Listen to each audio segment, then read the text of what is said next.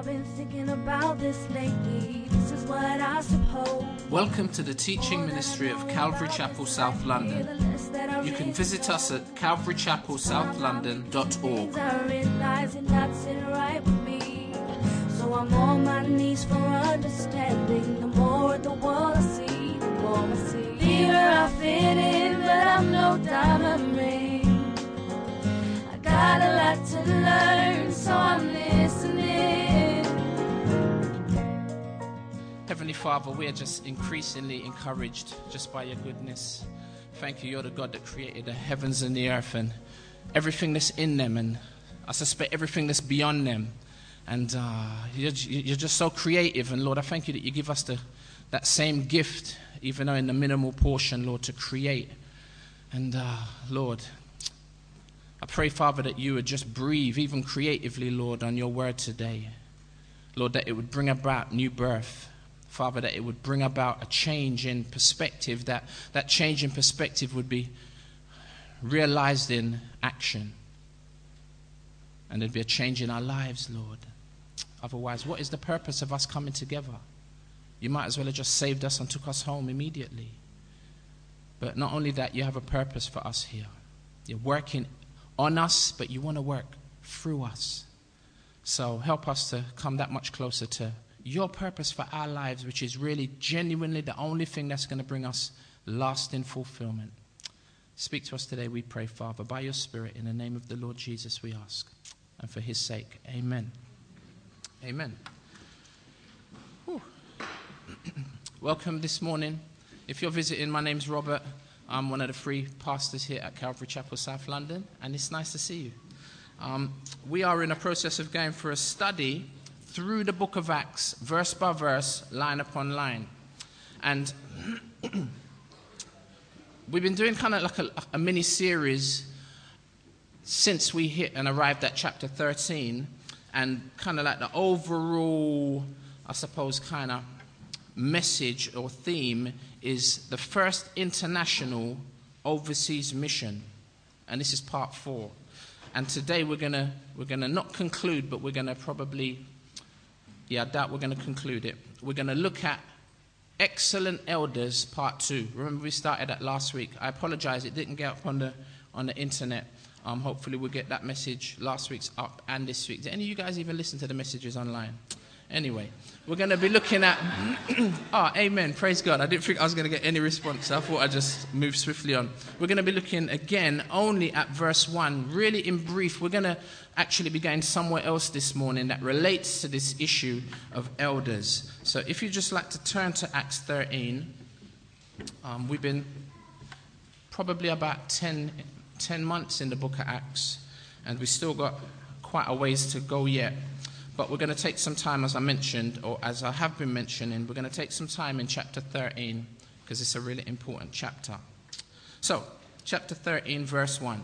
Now, there were in the church at Antioch prophets and teachers, and it names them: Barnabas, Simeon, who was called Niger, Lucius of Cyrene, Manaen, a member of the court of Herod the Tetrarch, and Saul.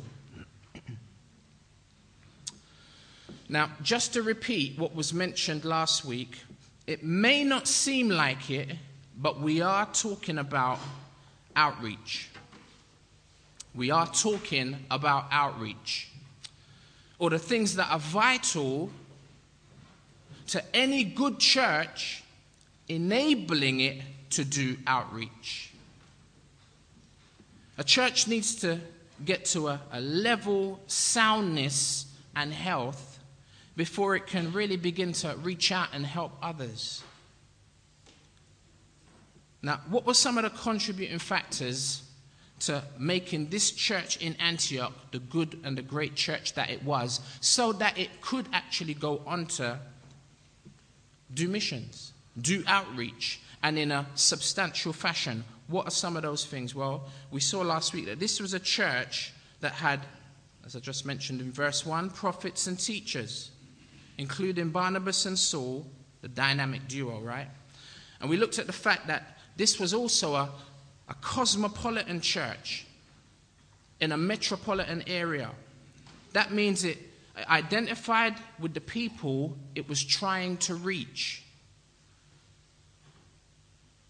Then last week, remembering, if you can, the pictures of the temple, we saw that because the Lord Jesus had brought down that middle wall of partition, remember, that ran around the temple, because Jesus had brought down that middle wall of partition, spiritually on the cross, and then physically in 70 AD when Nero came in and tore down not just the middle wall of partition but the whole temple,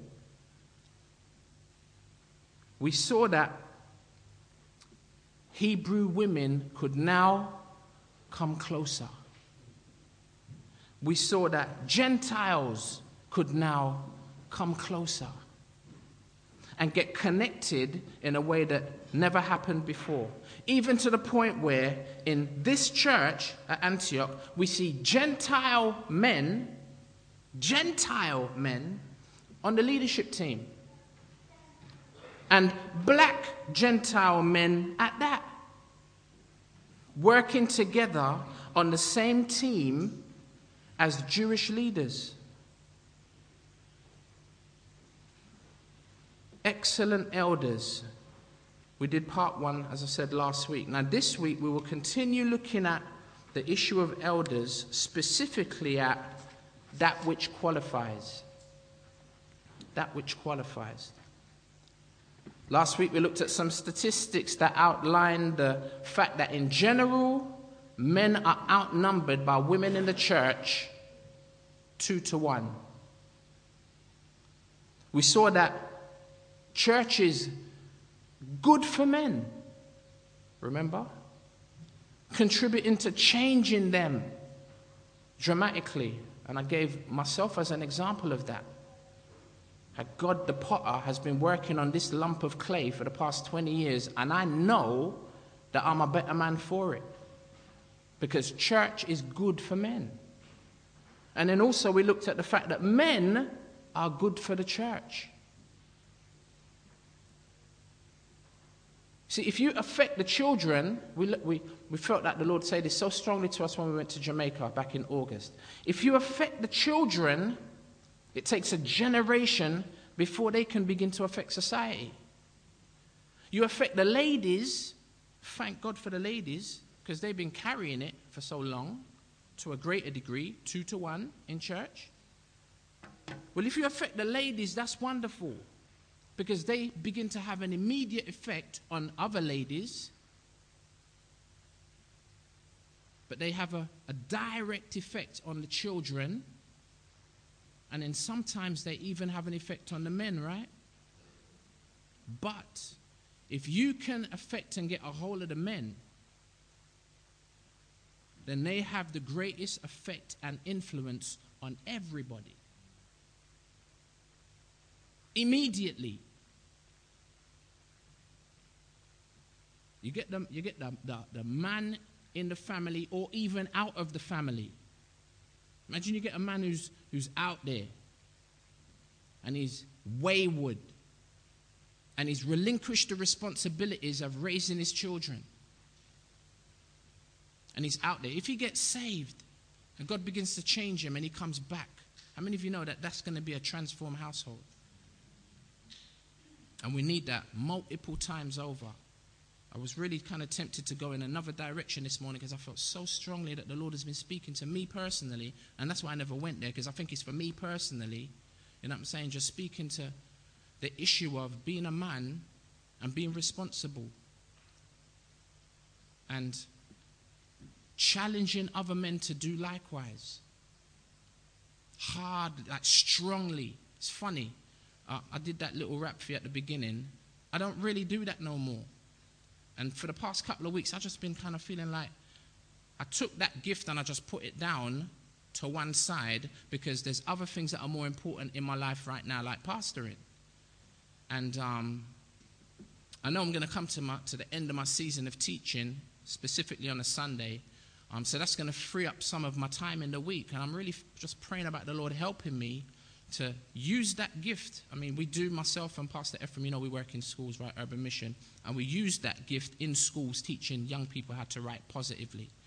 But I've been really challenged because music is so powerful and it speaks so powerfully. And yesterday I sat down and this stuff was really heavy on my heart. I just finished reading Joshua, and at the end of Joshua, Joshua goes back to the elders and he speaks to them and he tells them about their responsibilities. He's about to die. And the Lord's, shown us that, we can't wait until we're about to roll over in the grave at like 60, Pastor Robert. What's going to happen to the church? Oh, yeah, maybe we need to raise someone up. You know what I'm saying? Pastor Patrick, I probably won't be here, right, in Jamaica. Pastor Patrick, Pastor Ephraim, are they going to wait until they're walking with a stick before they start to raise? No, we've already started that process, right? And that's what Joshua had been doing, but it came back to me again yesterday, how important it is for the next generation to be raised up. Next generation of rappers. Man, Pastor E was just talking about listening to Christian music now, and we were a bit saddened. You know what I mean? Now, I'm not, I think very often it comes across like we're hating. I'm not hating, but I'm just saying I find it, I listen and I don't hear the substance. You know what I'm saying? You do, but not as much as I would desire. Now, that's me. That's my personal opinion. You know what I mean? But not only wanting to see that develop, but wanting to see leaders developed. And you feel like you're a joker. Don't worry, you're in good company, because we all feel like that. But God will use you anyway. And so Joshua speaks to this nation, this group of elders, and he's about to check out. They're about to take over. And then I finish Joshua in my devotions, and I begin to read in Luke. And as I crack Luke, oh my gosh. Zechariah and his wife Elizabeth are barren, but they're going to have a son, and his name's John the Baptist. And he, through his preaching, is going to turn the heart of the children to the fathers, and the heart of the fathers back to the children. And so there's me saying I wasn't really going to talk about it. I kind of talked about it in a nutshell, you know what I'm saying? But that's what's really heavy on my heart. And yesterday I sat down in about 20 minutes. For the first time in about 3-4 years, I wrote a whole verse and a hook in like a really short space of time. The Lord helped me to do that. And I thought, you know what? I've got to use this gift. And those of you involved in music, particularly rap, you know what I'm saying? I pray that the Lord will really use you to speak to this generation. And those of you that do other forms of art, like poetry, like verbs, you know what I'm saying? Between now and January, what we're going to try and do is something that we're not very good at doing. We talk about urban mission, and we've done this for years and years and years since its inception. We talked about it. No one really knows what urban mission is about, apart from those who are directly involved. Someone came along to something that we done last week, and they were like, whoa, is this what you lot do? And it's a shame that the whole church isn't familiar with that. So what we're going to do is, next year, we're going to invite anyone and everyone who does any kind of arts. And I was going to say arts-based ministry. No, any kind of arts. You might not even do Christian arts, but you're here and you're a believer. We're just going to try and come together and talk about, you know what I'm saying, what we feel the Lord has been, you know what I'm saying, doing with Urban Mission. We just completed a project with Bebo and with the Home Office, and it went exceptionally well. The Lord is just, again, very gracious. And so we're waiting, based on the evaluations, to see what's going to happen with that. But whatever comes of that or doesn't come of that, what we want to do is we want us to come together and say, Lord, you know, how can you really maximize our gifts and our talents, you know what I mean, in a really beneficial way? And again, particularly on my heart is to speak to the man them. Speak to men in my generation who have flopped and dropped the ball hard, yet the Lord is a mighty redeemer. And he can change that and change them and change their circumstances. So, affect the men, and big things are going to happen. So, we saw that last week, that this group were men. They were not female elders. They were male elders, and they were men plural. It wasn't just one man. It was a group of men, actually 5 as we noticed, who worked as a plurality. They worked as a team and led the church in Antioch. Now, these elders they're excellent elders. They're an excellent example of church leadership on so many levels. Now, Paul further adds to our understanding later on in his epistles. That's 1 Timothy and in Titus chapter 1. Evidently, Paul was here, wasn't he, in Antioch, involved in one of the very first New Testament churches. That means that he gained great experience. And then, by the Spirit in 1 Timothy chapter 3, but particularly first in Titus chapter 1, he gives a clear outline of the qualifications for these elders. He's there for at least a year, if not longer, looking at how it works, listening and got the Lord speaking to him about the leadership and how important and vital it is to a local church. So he then writes in 1 Timothy 3 something that I'd like for us to have a look at this afternoon. If you'd like to turn there with me, 1 Timothy chapter 3. And as you're turning, we will be looking at that which qualifies those of us who are already elders, then that which would qualify those who desire to be elders. Those of you men who are here who sense a call to pastoral ministry, you may not be willing. At this point, you may not even desire it. But something says God has got his hand on your life with regard to that in terms of the future. Well, 1 Timothy 3, starting at verse 1. The saying is trustworthy. If anyone aspires to the office of overseer, he desires a noble task. Therefore, an overseer must be above reproach, the husband of one wife, sober-minded, self-controlled, respectable, hospitable, able to teach, not a drunkard, not violent, but gentle, not quarrelsome, not a lover of money.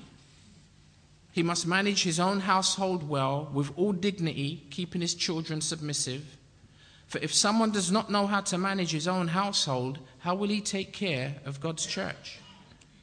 He must not be a recent convert, or he may become puffed up with conceit and fall into the condemnation of the devil. Moreover, he must be well thought of by outsiders, so that he may not fall into disgrace, into a snare of the devil. Now, Paul, as I said earlier, is the author of this letter. He writes to Timothy, his spiritual son in the faith, who has gone back to Ephesus, which is where this church is. And it's a church that was originally established by Paul, as we will see in a few months' time. But Ephesus was suffering from a groundswell of false doctrine because of false teachers.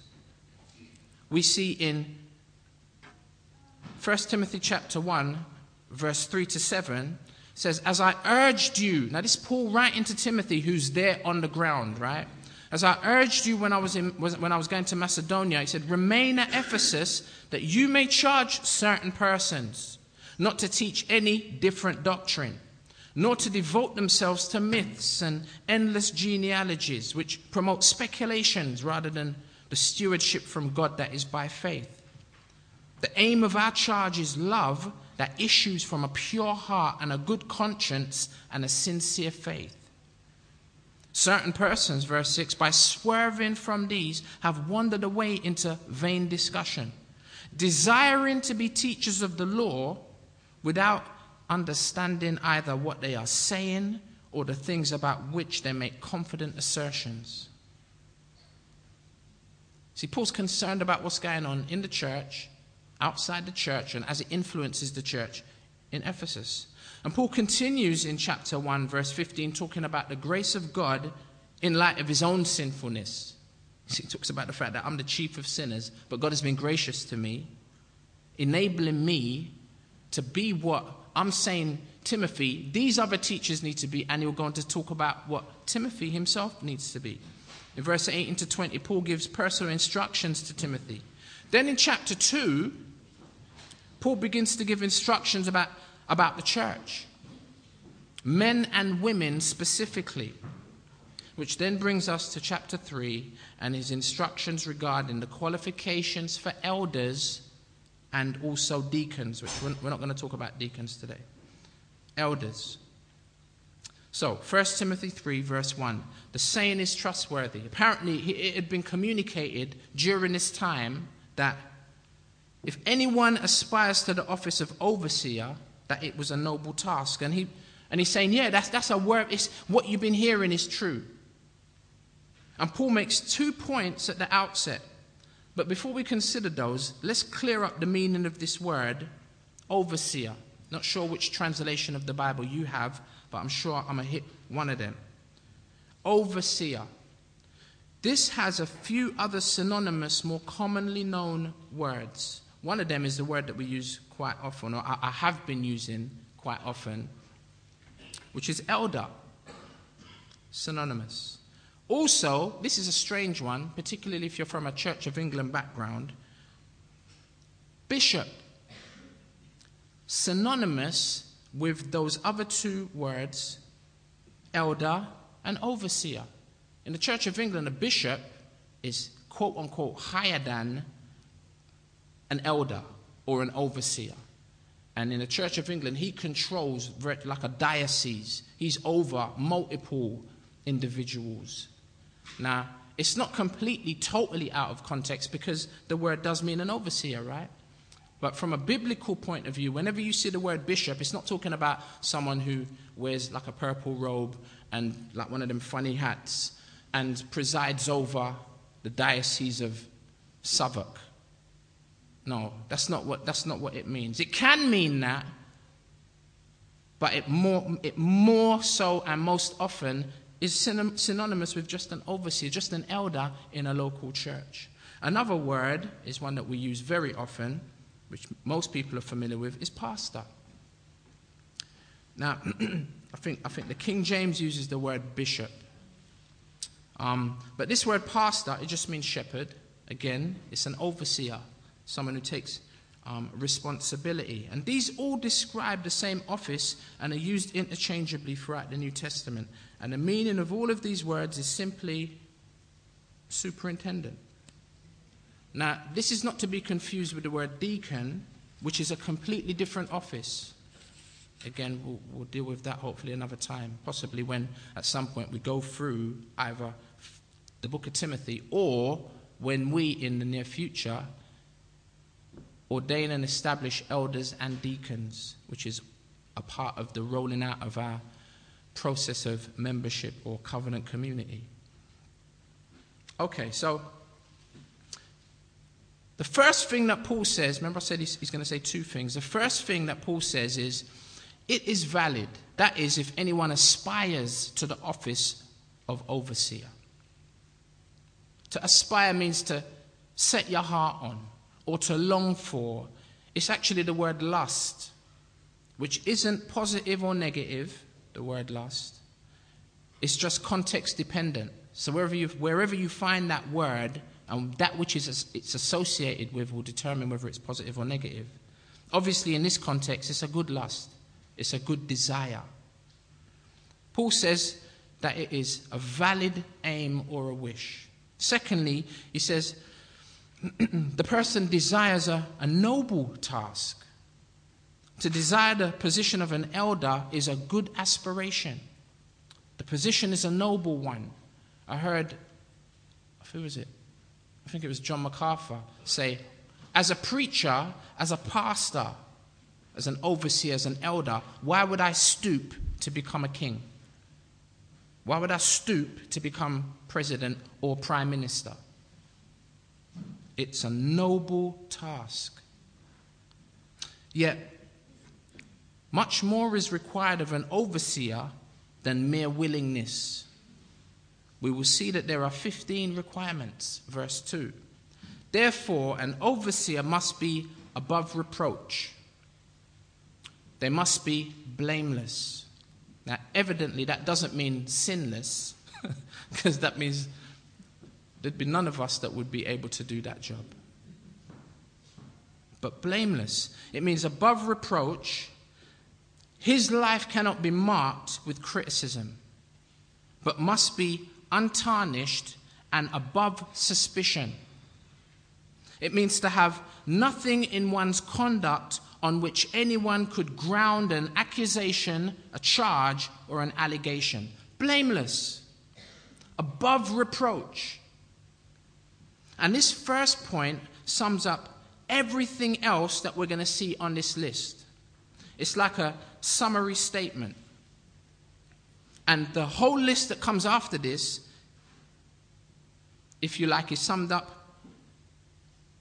in being above reproach, being blameless. We're going to unpack what that means, basically. And the list can also be divided into 4 categories. And these 4 categories describe 4 areas of life in which this man is to be blameless. The first one is moral character. Second one is home life. The third one is maturity. And the fourth is reputation. Blameless, 15 specific qualities that fall under these 4 categories: moral character, home life, maturity, and reputation. Incidentally, these all speak in the present tense. Yet, some of them do reach back into the past to encompass the knowledge of that man's life, known to the people among whom he ministers. These speak of present purity, but it doesn't mean that he could have had in the past impurity that is all of a sudden erased in the present. No, he must be known in the present as a man who is and has been a godly man. So while it is a present trait list, it implies a past purity. Because if his past was impure, his present reputation would be in question. Now you might say, boy, isn't that an awfully high standard? Yep. Because God expects his leaders to behave like him. And while you're in the process of getting out your imaginary tape measure to compare us leaders against God's standard, this benchmark is not just for leaders. It's for every individual that names the name of Christ. See, it's the leader's job to set the example for others to follow. See, the question is God your father? As you put your tape measure away. Is God your father? Good. Well, this verse speaks directly to you as much as it speaks to me. Matthew chapter 5, verse 48. And you therefore must be perfect as who? As your heavenly Father is perfect. So that means if he's your dad, this relates to you. Whether you're a leader or in the pew. And the context of Matthew 5, if you get a chance to read it later, issues similar to those on our list are mentioned, like anger, like lust. Remember, if your right hand offend you, cut it off. Divorce, the issues of retaliation and vengeance.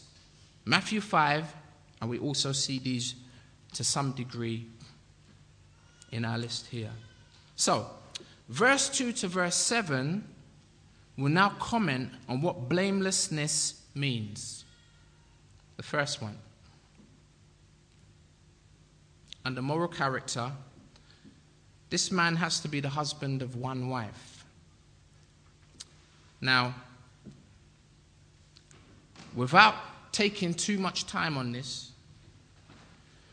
the husband of one wife, that means faithful to the spouse that you are married to. Faithful to the spouse that you are married to at present. It's not saying those who have been divorced or widowed can never become an elder. That would be inconsistent with the rest of the New Testament. No, it's not saying that.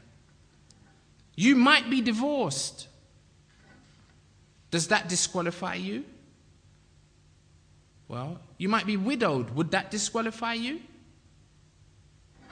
No, that's not the question.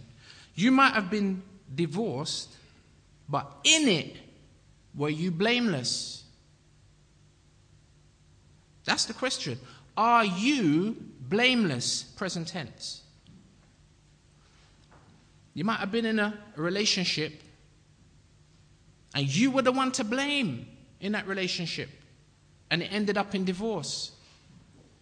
Well, it doesn't say that you definitely can't at some point in the future, but for the moment, that situation needs to be looked at. And each situation needs to be judged on its own merits. The issue is, who was at fault?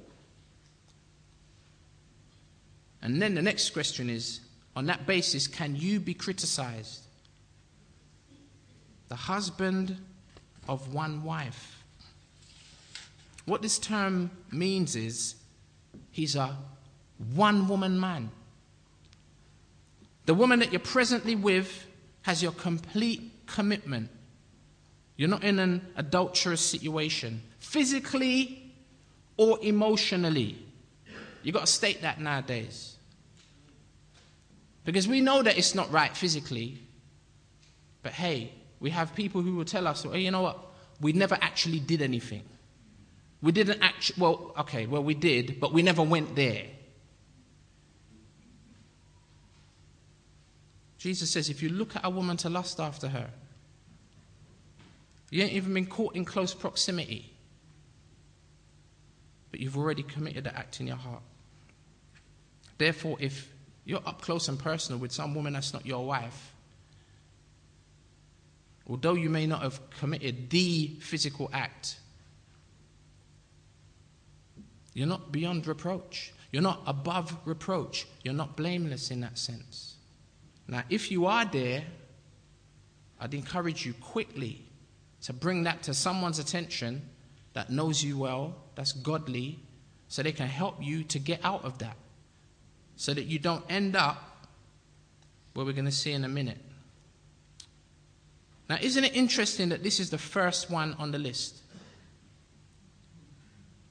This is probably the primary problem for men in ministry. Old and New Testament. Past, present, and hey, you can guarantee it's going to cause problems in the future. We've seen a number of men recently who have not been one-woman men, disqualifying themselves, making their lives and ministry shipwrecked. What a descriptive term, actually. If you're quick on the draw, 1 Corinthians chapter 9, sorry I don't have a slide for it. You hear Paul make reference to this, doesn't he? 1 Corinthians 9, starting at verse 24. Do you not know that in a race all the runners compete, says Paul, but only one receives the prize? So run that you may obtain it. Now, Paul is not talking about salvation here.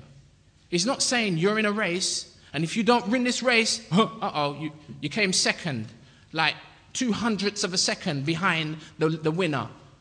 You lost your salvation. That's not what he's saying. He's talking about being able to run the race, the course that God has set before you, God's purpose for your life.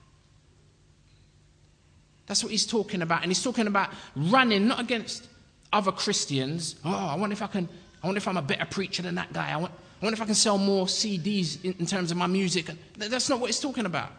The competitors that you're running against are those things in your life that will prevent you from winning. Like bad moral character. You got an eye for the ladies. Listen, like it's the first thing that comes up that will mash up your life and it will mash up your ministry. It's like, I'll be like, Lord, I know that I'm just as susceptible as any brother out there, in or out of leadership. But I'll be like, Lord, if I was unfaithful to my wife, my life is over. I mean, literally, my life is over. I'm at Bible school. I don't know anything other than posting letters. That's what I did for 17 years before I become a pastor. And, well, going into schools and doing the type of work that we've been doing in schools, which the Lord has really blessed and enabled us to do. But if I couldn't teach the Bible, my life is over. I mean, if you know me, you know I'm a passionate brother, right? Anything I'm into, I'm passionate about it. I'm not going to start to name stuff, because if I start naming them, I'll start getting passionate about them. But God's word is my greatest passion. If I couldn't do this, my life is over. My life is over. If I did something that was a blight on my character morally, that says, Robert, you got to sit down, because what you're saying does not tally up with what you're. Look at what you've done. My life is over. I don't know what I would do. Words can't even communicate. So now, I want to run my race, innit? I want to run it, and I want to finish it, and I want to finish it well. So those things in my life that will try to encroach upon me and prevent me and trip me, those things that I need to speak to Pastor Patrick and Pastor Ephraim about, they're my accountability partners. I need to bring that stuff to them so they will pray for me, so that I don't end up where Paul's going to mention in a minute, because my life would be over. And you may not even be in ministry, but you know that if you did this, your life would also be over. Because you would mash up your family. How are you going to look your kids in the eye? Especially if they're big like mine. It's one thing when they're little and they don't understand, right? But when they're big people, my daughter is going to be 17 in a few months' time. How am I going to look her in the eye and what am I going to say? You see, that's where David found himself when he committed adultery, right? With Bathsheba. And after the event, after he murdered the woman's husband, see, when you start getting into them areas, everything in your life just begins to get warped. So you begin to do things that you think, that you yourself will sit and I think, how did I do that? See, that's the deceitful nature of sin. And Tutu's David is in a place where his own son rapes his half-sister. And her full brother, Absalom, comes and says, what? You done what? And he wants to tear Amnon up. But he doesn't. He goes to his dad. He says, Dad, you know what my half-brother done to my sister? He raped her. This can't work. What does David say? What do you say when you done something similar? What are you going to say? The brother's completely emasculated, and he doesn't do anything, to the point where his son begins to fight against him, and the kingdom, he's got to run off like a... Your life, listen, you get involved in them things, it will mash up your life. God says to David, I forgive you. Remember? And God will forgive. That's why it's not a salvation issue, unless you keep on doing it and you don't stop doing it. That's a different thing. But God says to David, you know what? I forgive you, but now the sword will never leave your house. And we see that. Paul says, do you not know that in a race all the runners compete, but only one receives the prize? So run that you may obtain it. Now check it. Every athlete exercises self-control in all things. If you're an athlete, you know that there's certain food you can't eat. If you're an athlete, you know you have to go to your bed at night time. You can't be up playing PlayStation till 5 in the morning.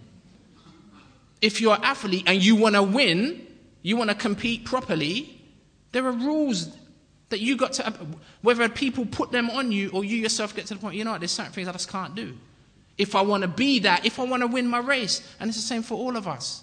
You just got to look in your own life and say, yeah, I can see the contenders in my life that want to prevent me from getting to, from being who, from winning my race, from being the person that God has called me to be. Self-control in all things. It's going to come up again in a minute. He says, they do it to receive a perishable wreath. I mean, all they're going to get out of it is a gold medal. It's like yippee. And that's a lot to shout about in the world, right? Oh my gosh. Lights, camera, action, big special evening for those who win gold medals, right? It's a big thing in the world. And they knock themselves out. Don't touch this, can't eat that, can't go there, can't do this, so that they can win their race, right? Now how much? It doesn't even bear comparing. They do it to receive a perishable wreath that someday is either going to... I mean, back in Athens, obviously where the Olympics and all that started, all they got was some leafy thing that went round their head. He says, look, they do it for that, but we do it for an imperishable wreath. We do it for an imperishable crown. We do it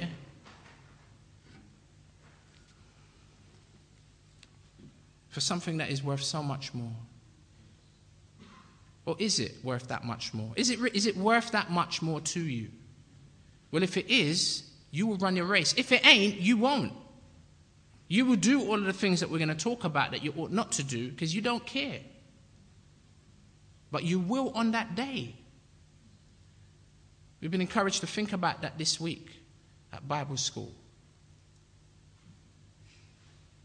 Right now it's like, oh, it's great being a Christian, isn't it? And you can just about crack a smile. Yeah, it's great. And whether that's because, you know what I mean, you ain't really trying to run your race, or because you've got contenders knocking you and you're trying to run your race, but they're knocking you and jostling you, and they're trying to get in front of you, and they don't play fair. They're elbowing you and trying to trip you over, them things in your life, right? It says in Romans that we've got to lay aside those weights, those things that will ensnare us and hinder us from running, right?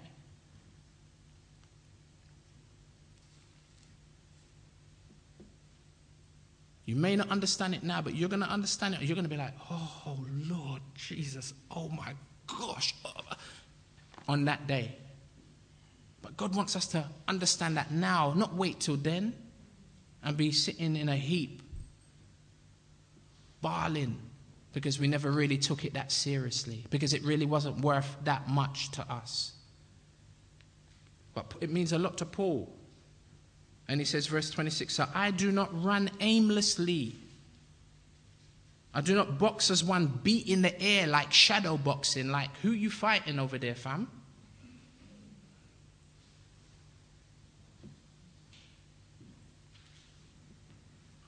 He says, but I discipline my body.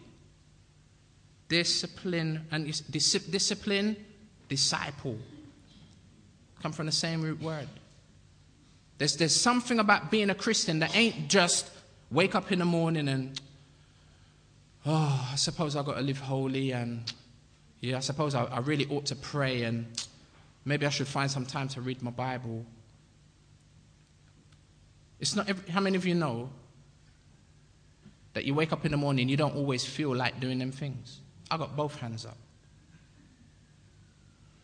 But you see, that's the difference between a disciple and just a Christian, quote unquote, is that a disciple does them things that he doesn't want to do, but no, he has to do. You know what I'm saying?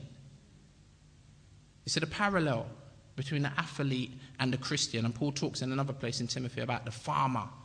And he talks about the soldier. Soldiers don't feel like... You think our soldiers who are over there in Iraq or getting ready to go over to Afghanistan feel like it? But they ain't got no time to be like, sure, man, I don't even really want to be here, and I don't even know why I come out here in the first place. You better fix up a mind sharp or you might get your head blown off. A lie? So as an athlete, as a Christian athlete, you have to be disciplined. That means you don't do them things that you feel like you want to do, but you can't do because you're going to put on weight. Them boxers, you see, they stand on them scales. If you're like a half a pound overweight, that's it. You ain't fighting, and that £2 million purse has just gone down the drain. And whatever if you got 2 pounds to lose, sometimes the boxers are there and they weigh and they're a pound over. They got 20 minutes, half an hour to go and lose that pound. You think it's a joke?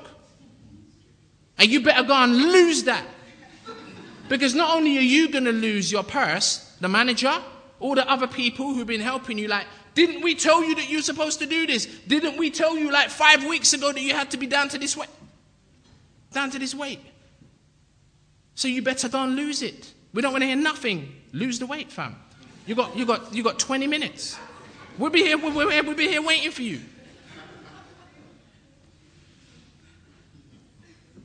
He says, I discipline my body. And you do what you have to do. See, but 21st century Christianity don't know nothing about this. And Paul is writing to Timothy in prison. That's where Paul is, writing this letter to Timothy, who's in Ephesus. A lie, Marky? He says, I do not run aimlessly, I do not box as one beat in the air, but I discipline my body and keep it under control. See, there's no excuse. There's forgiveness. But there's no excuse for, I couldn't help myself. There's forgiveness. But there really ain't no excuse for it. And I tell you, we need to help each other. Look, what am I trying to do? I'm trying to provoke you this afternoon. Right, I'm up in your face, innit? Trying to provoke you to say, you know what? You may not feel like it, but we have to get these things in our lives under control. Again, we're going to come to this issue of control in a moment. Listen to what Paul says, lest after preaching to others, I myself should be disqualified. Or I myself should be a castaway or shipwrecked. And Lord Jesus, Lord, please, I couldn't deal with the shipwreck, Lord. I couldn't deal with the shipwreck. So, knowing that, that would mash up my life. Let me just stay away from that then, innit? That makes sense, innit? I know me. I take it you know you. So if you're cool to go there and get shipwrecked, that's all right, innit? If you're cool to have your life mash up, like, how are you going to start again? You can't start again. It's mash up. Think about a shipwreck. Who's going to try and glue that together? It's wrecked. You can't even find the bow and you can't find the pieces of the ship. It's wrecked. Now I say this to those of you that ain't there in the hope that you won't get there. And forgive me. I'm being harsh. I'm being hard. I know there are those who have been there. And you look back in hindsight. They say everyone's Einstein with hindsight. And you look back and you're looking back at that shipwreck.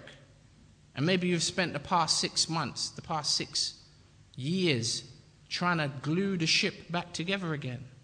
Be like Robinson Crusoe on the island with bits of the ship trying to stick it back together again. Thank God that even in that, there's redemption. Even though you're looking back at a train wreck, what that ought to do now is encourage you now. I mean, you're in a place where you can say to others, yo, no, look, you know what? I'm not even going to just say, don't come this way, don't come in this. I'm going to prevent you from coming in this direction because I've been there, and trust me, just trust me. You don't need to go there. Just take it from me. Furthermore, let me sit down and explain to you exactly what this means. Now, I've sat down with a brother who committed adultery, who a year before was telling me, Rob, man, you don't understand. She loves me like my wife don't love me. She tells me things that my wife doesn't tell me. She does things that I really enjoy and I love. Rob, you don't understand. The Lord understands, but you don't understand. That's what he was saying to me a year before the train wreck. And then he sat down with tears running down his face at the impact that it has now had. His stupidity and his blindness, his short-sightedness. That's what it is, isn't it? Blind and short-sighted. You can't see beyond where. And the devil don't come when he comes to tempt you with her, or when he comes to tempt you with him. He don't tell you about the train wreck, and he don't tell you about the casualties, and he don't tell you about how much it's going to cost to repair the damage. He doesn't do that, does he? So if that's you, please stand there as like on guard to help others not go there. That can be a blessing. Even David himself in Psalm 51, he said it, didn't he? After confessing his sin, absolutely busted now. He's like, Lord, my sin is ever before me. Like my friend, it's like a scar that will never go away. It can heal, but then there's going to be those times when you bump it, and it brings back the memories. It's healed, but there's a scar. But then David says, Lord, he says, I know that I could bring the offerings and I could quote unquote say the prayer. But he says, you want truth on the inner part. And then after in his brokenness and his repentance, he says, Lord, after you've dealt with me, after I've come to that place of genuine humility where my sin is completely recognized, it's not even the fact that I've sinned, it's the fact that I've sinned against you. Like Joseph. Remember, Joseph was on the other side. He didn't commit the act. He says, how can I do this great evil and sin against, not Potiphar's wife, or not even Potiphar. How can I do this great evil? And he would have been sinning against Potiphar. But he says, how can I do this great evil and sin against God? And David then says, when he's in that place, God's forgiven him, and now God is in the process of restoring him now. He says, Lord, now maybe I can teach transgressors your way. And David ain't going to be able to sit up on the throne with his crown cocked to one side like, all right then, fellas, what's going on today? Calling my counselors, and what we up to today, fellas? No, David ain't going to be that man anymore. Never again is he going to be that man. He forfeited it. But now in humility, he can sit down and he can say, maybe just on a corner, you know what I mean, as the guys are passing by, oh, look, who's that? Oh, it's just King David, isn't it? It never used to be like that. That's not how they used to refer to him. But now, I mean, not only have people on road ain't got no respect for him, his family ain't got no respect, his kids ain't got no respect for him. Absalom has sex with one of his concubines on the rooftops to embarrass him, his dad.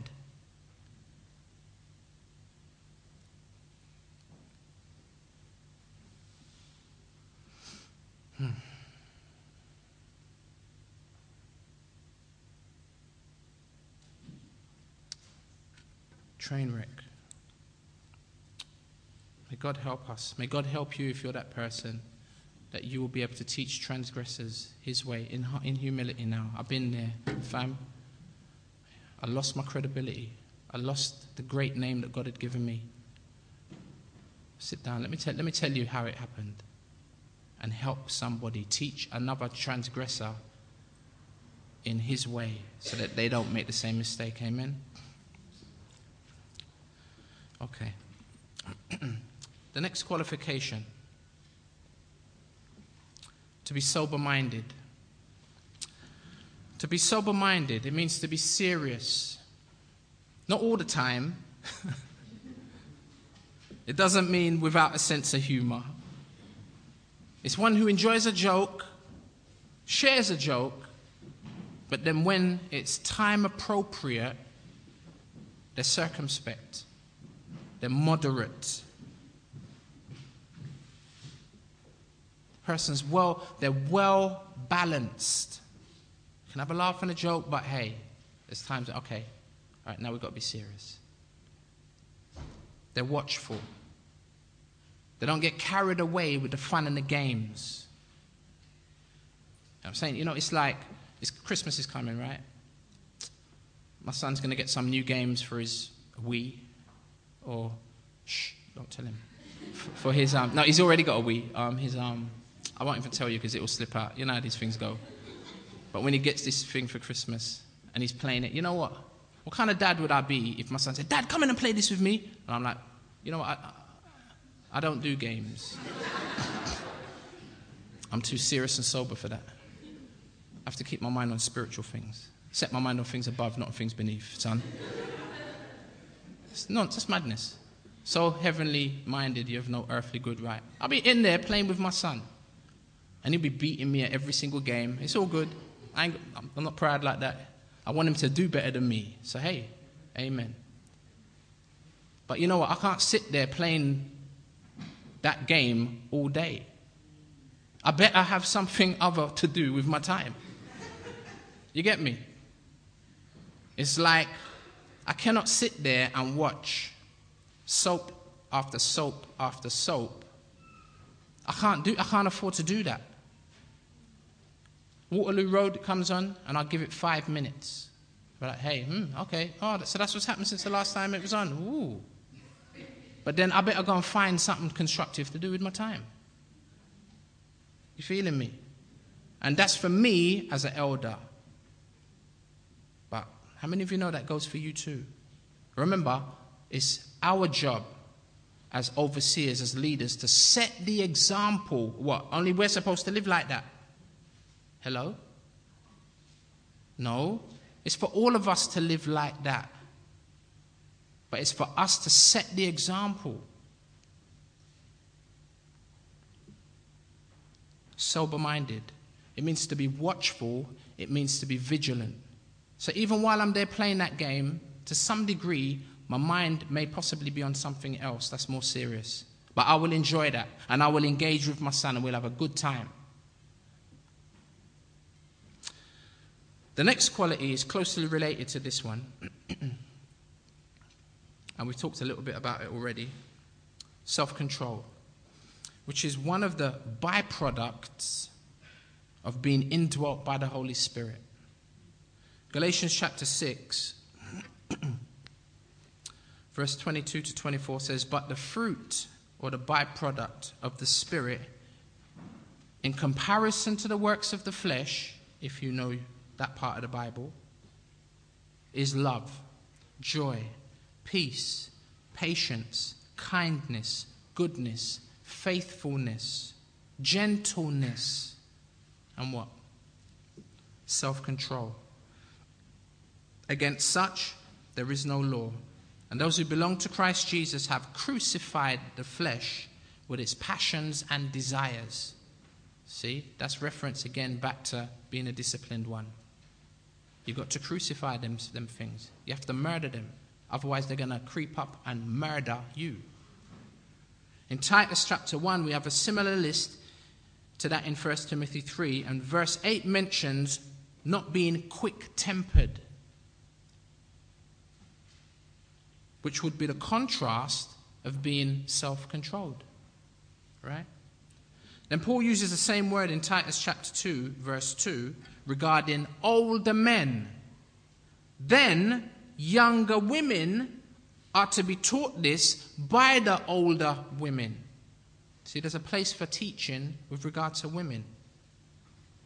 Then there is a further reminder for the young men in verse 6 of Titus chapter 2. I just thought, it would be good to read it. Check it. But as for you, Paul speaking to Titus, but as for you, teach what accords with sound doctrine. Obviously, you're not expecting to hear nothing other than that from Paul. He says, older men are to be sober-minded. We just looked at that. Dignified, self-controlled. Sound in faith, in love, and in steadfastness. Older women, likewise, are to be reverent in behavior. Not slanderers, gossipers, or slaves to much wine. Interesting. I'm going to come on to that. They are to teach what is good, and so train the young women to love their husbands and children. Verse 5, to be what? Self-controlled, pure, working at home, kind, and submissive to their own husbands. That's to young women, young married women. And I know this in this culture, you know what I mean? We're under pressure.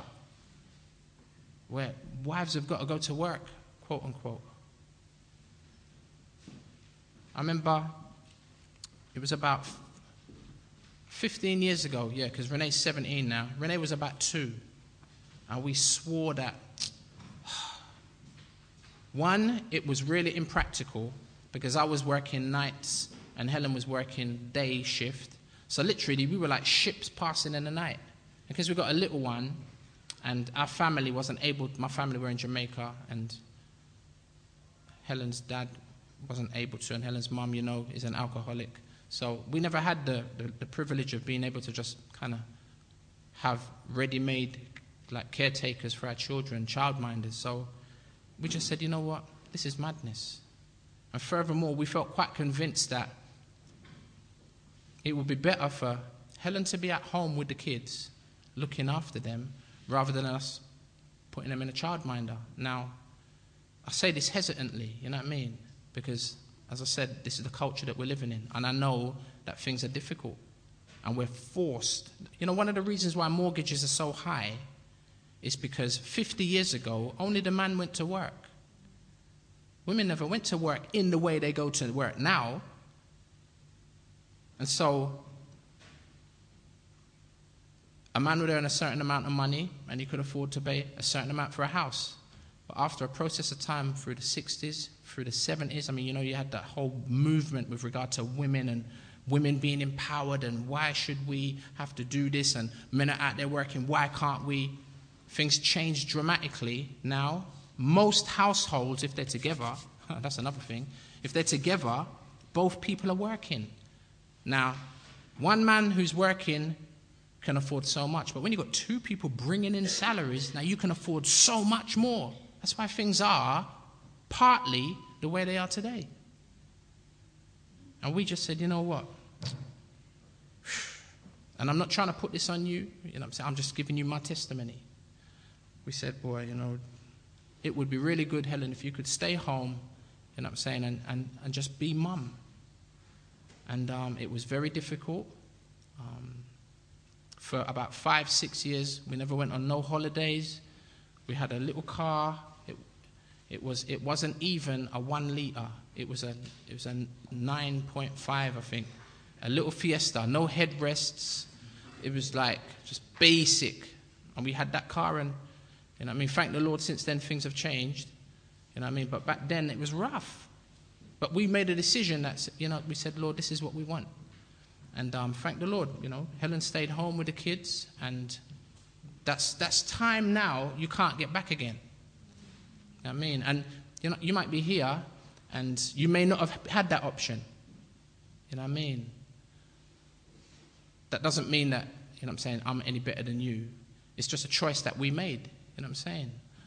But you may have a young family now, and it's a challenge to you, isn't it? It's a challenge to say, what's going to be more beneficial? What's going to be, you know, what is the Lord saying to you as we did? What is the Lord saying to us? You know what I mean? And what can I say? It's here in the text, isn't it? That mums should stay home and look after their children and look after the household. Now, I know some of you are heavy because you go to work and your house is still spick and span. You get me? But that's hard work. You know what I mean? That's hard work. So anyway, man, I'm going off on some mad tangents today. This individual, verse 6, likewise, talking about self-control, pure, working at home, this is to the young women, and submissive to their own husbands. You know, and I can't even lie, it's not even like Helen didn't want to do that. That's what she wanted to do anyway. So it made it quite easy. It was an easy decision.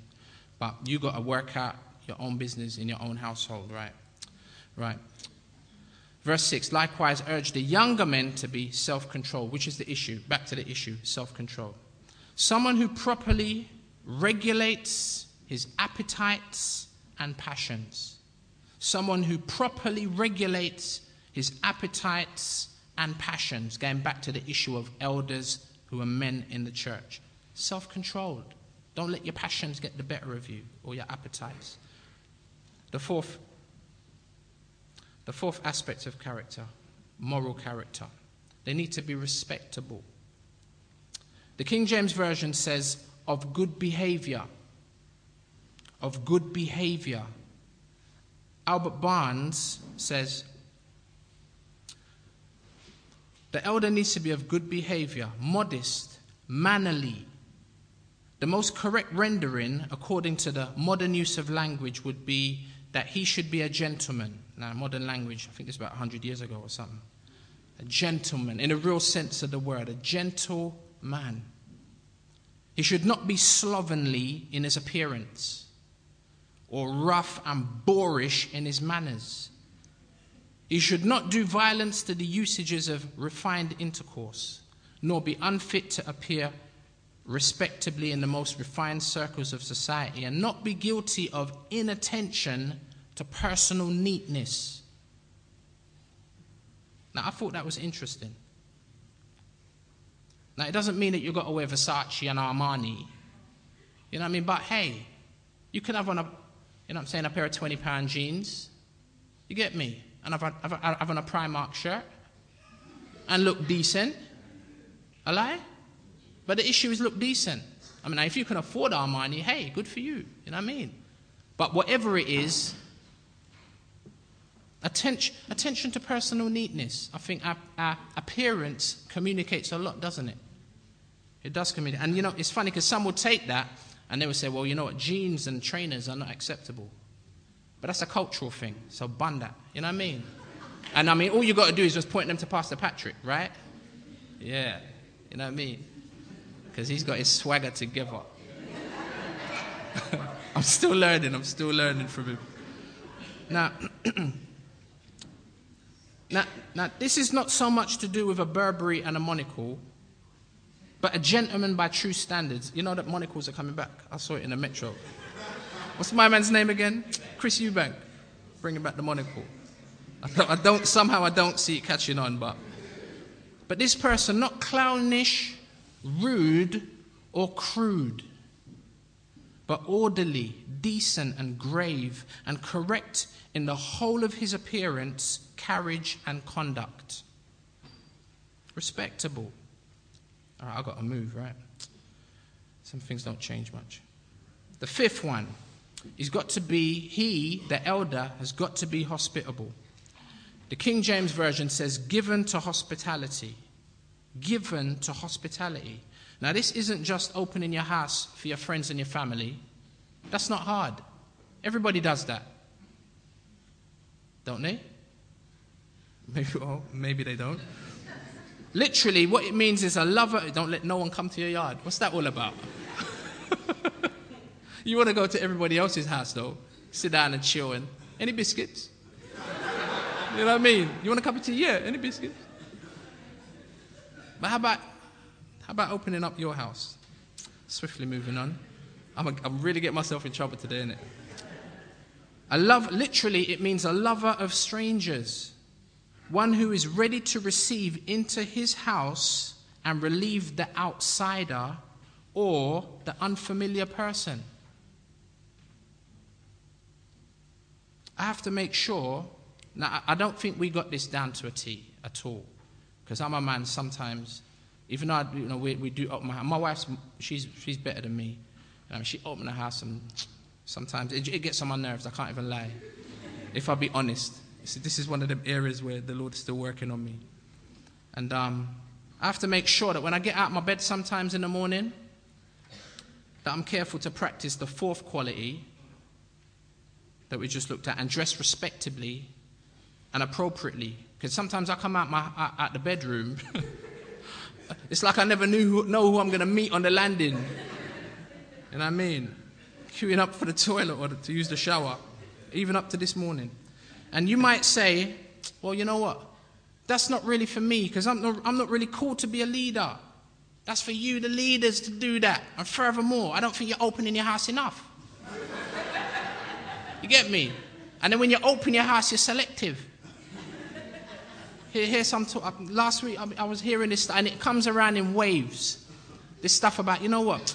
That church, I'm not really feeling that church because, boy, you know what I mean? You've got these cliques and certain people that's, you know what I mean? They've got this little group and you can't really get involved in. You know what? You know what that is?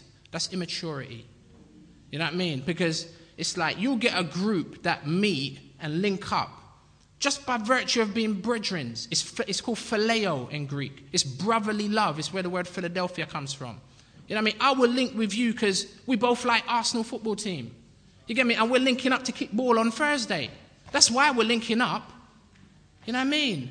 And the problem is, sometimes you get individuals who will do 4 or 5 different... They'll play football. They might teach a Bible study. You get me? They go cycling and they got all this stuff in their life. And they're part of a group. Don't get offended because they're doing that and you're not invited. Do you cycle? Do you play football? Do you play basketball with the girls then? Don't stand up and like, oh, you know what? They're doing their thing, meaning they're not letting me join in. It doesn't mean that. It means you need to bore true. Go and get involved. You need to say, where you lot going? Now they might, I don't know, maybe it's true to a degree. Maybe they might turn around and say, well, boy, you know what? Human nature. Maybe that does happen. And if it's happened to you, I'm sorry. Forgive me and forgive them. You know what I mean? But come on. The Bible says he who has a friend must first show himself friendly. You know what I mean? So everyone's doing stuff and you're not invited. Well, you set up something. I remember back in the day, Pastor Pete, am I lying? Back in the day, we all used to love to kick football. But particularly Pastor Patrick, yeah? He'd be like, Rob, it's coming like, if I don't book the pitch, if I don't get the balls, if I don't fill the bottles with water, if I don't do all these things, no football don't get kicked. You know what I mean? And everyone's like, yeah, football, yeah, I mean, football's on. I can't lie. Today is one of those days, right? Me and Pastor P, back in them days, sat down and thought, you know what? Bun this. We're sick and tired. We're fed up at the fact that if we don't do it, no one else don't want to do it. And then when we don't do it, man's just like, how comes there ain't no football? What's going on? Oh, I think some man's in here is feeling me on that one still. But I'm just saying, you know what? Rather than us murmuring and complaining and moaning and causing division and schism, let's just say, hey, okay, what can I do? What is it I can invite? Look, I'm going to invite those that don't invite me. Hey. You know what I mean? We can get over these things so simply, yet we make them into big things that cause chasms, mash up relationships. It's a madness. And so thank the Lord we've got some other brothers that will lead the football now. So we don't have to get involved in it, Pastor P. Amen to that. Praise God. Now, gosh. Hospitality, that's where we were, right? Now, You might say, well, I'm definitely not called to be a leader because I'm not that way inclined. That is to open up my house. Sometimes people have got good reason for that. You don't know what people's past is. You don't know if someone had their door kicked off and someone come in their house and affect them and abuse them. You don't know. You know what I mean? But if that is the case, we need to work through that. You know what I mean? So we can get to the point where we can all be hospitable. You know what I mean? We can all be hospitable. And we have to use wisdom, don't we?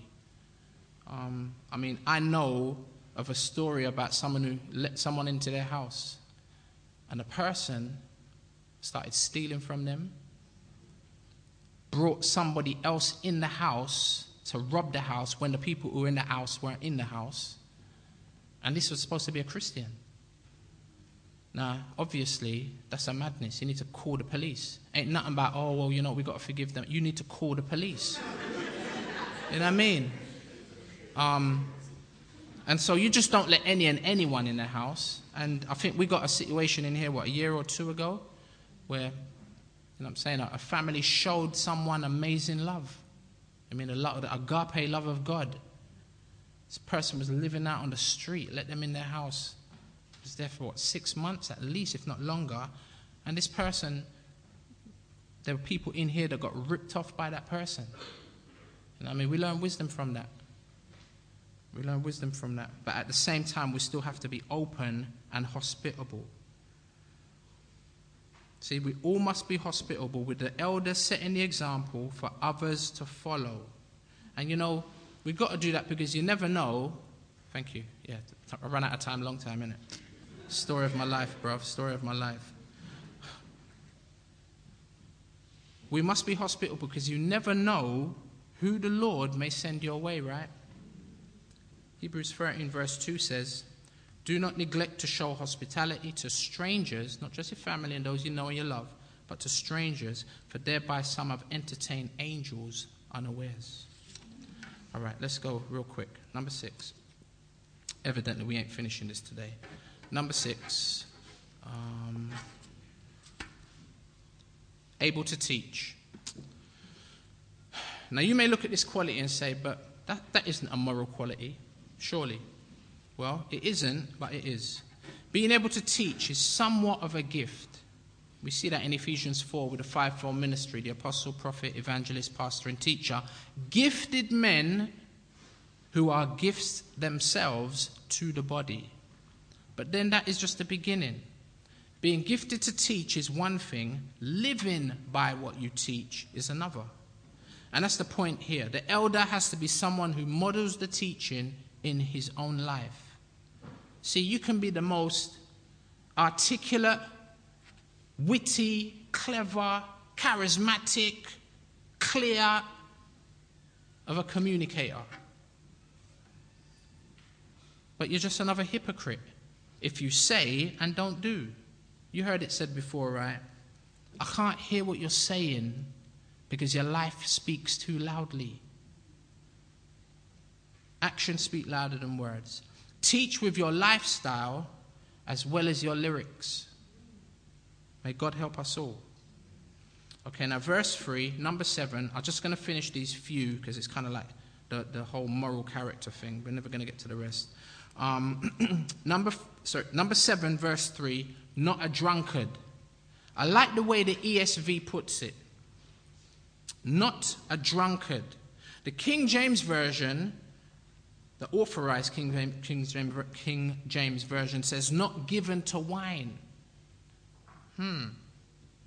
Not given to wine, which isn't as strong as that which the original communicates, and could possibly at a glance give the impression that you're not to drink at all. The New King James Version is more helpful. It says not given to much wine. Now, for you as a Christian, it's okay for you to have a drink. That's what I would teach. There are some that would say you shouldn't drink, and there are good reasons for that, given our culture and the fact that drink is worse than illegal drugs because it's legal. And drink-related issues kill probably more people in our country, probably just next to something like cancer or heart disease. You know, I ain't got the time to talk about the things I'd like to talk about with regard to alcohol. You know what I mean? But I've got to teach what the Bible teaches, and the Bible don't teach that you can't drink. Now, I personally don't drink. But that's my personal choice and for my own personal testimony. You know what I mean? I'm not putting it on you. You can have a drink. But, like he's saying here, not given to much wine. Now, how much is much? Well, I'm going to leave that to you and the Holy Spirit to figure out. If you get caught driving and they lock you up, you've had obviously too much to drink. Right? And I hope that obviously that is something that we would never do. Right?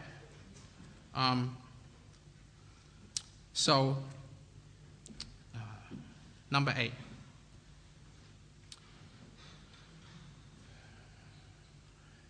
Not violent, but gentle. We're going to finish on this one.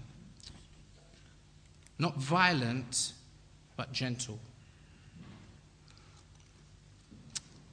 You would have thought that surely this one would go without saying. We're talking about Christians. I mean, this should go without saying for Christians, let alone those who are in the ministry. But it needs to be said because violence is a common trait today.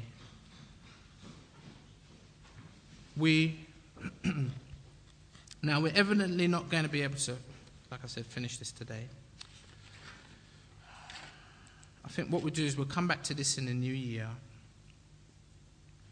But to end, I think the King James says with regard to this individual, it says not a striker. Physical violence. I mean, violence. You know, violence doesn't necessarily need to be physical. It can be verbal. And again, it's speaking to men who are probably the culprits. They're more culpable, you know what I'm saying, when it comes to getting angry. And then that leading to some violent kind of outburst. So, as I said, we'll have to come back to this list. And we will do an excellent elders part 3. And so, qualifications for those who would be God's example to his people, for them, for you to follow, is vital. For those who desire to be in leadership, if you're interested, these are the standards. Standards that are to be met as well as to be kept. Because the elders are those who lead by example, present tense. The pattern of living that God expects for all his holy people. So leaders who exemplify models that need to be typified in God's people. The bar is high, right? It's because it represents the Most High. Amen. Let's pray. Otherwise we'll never get out of here today.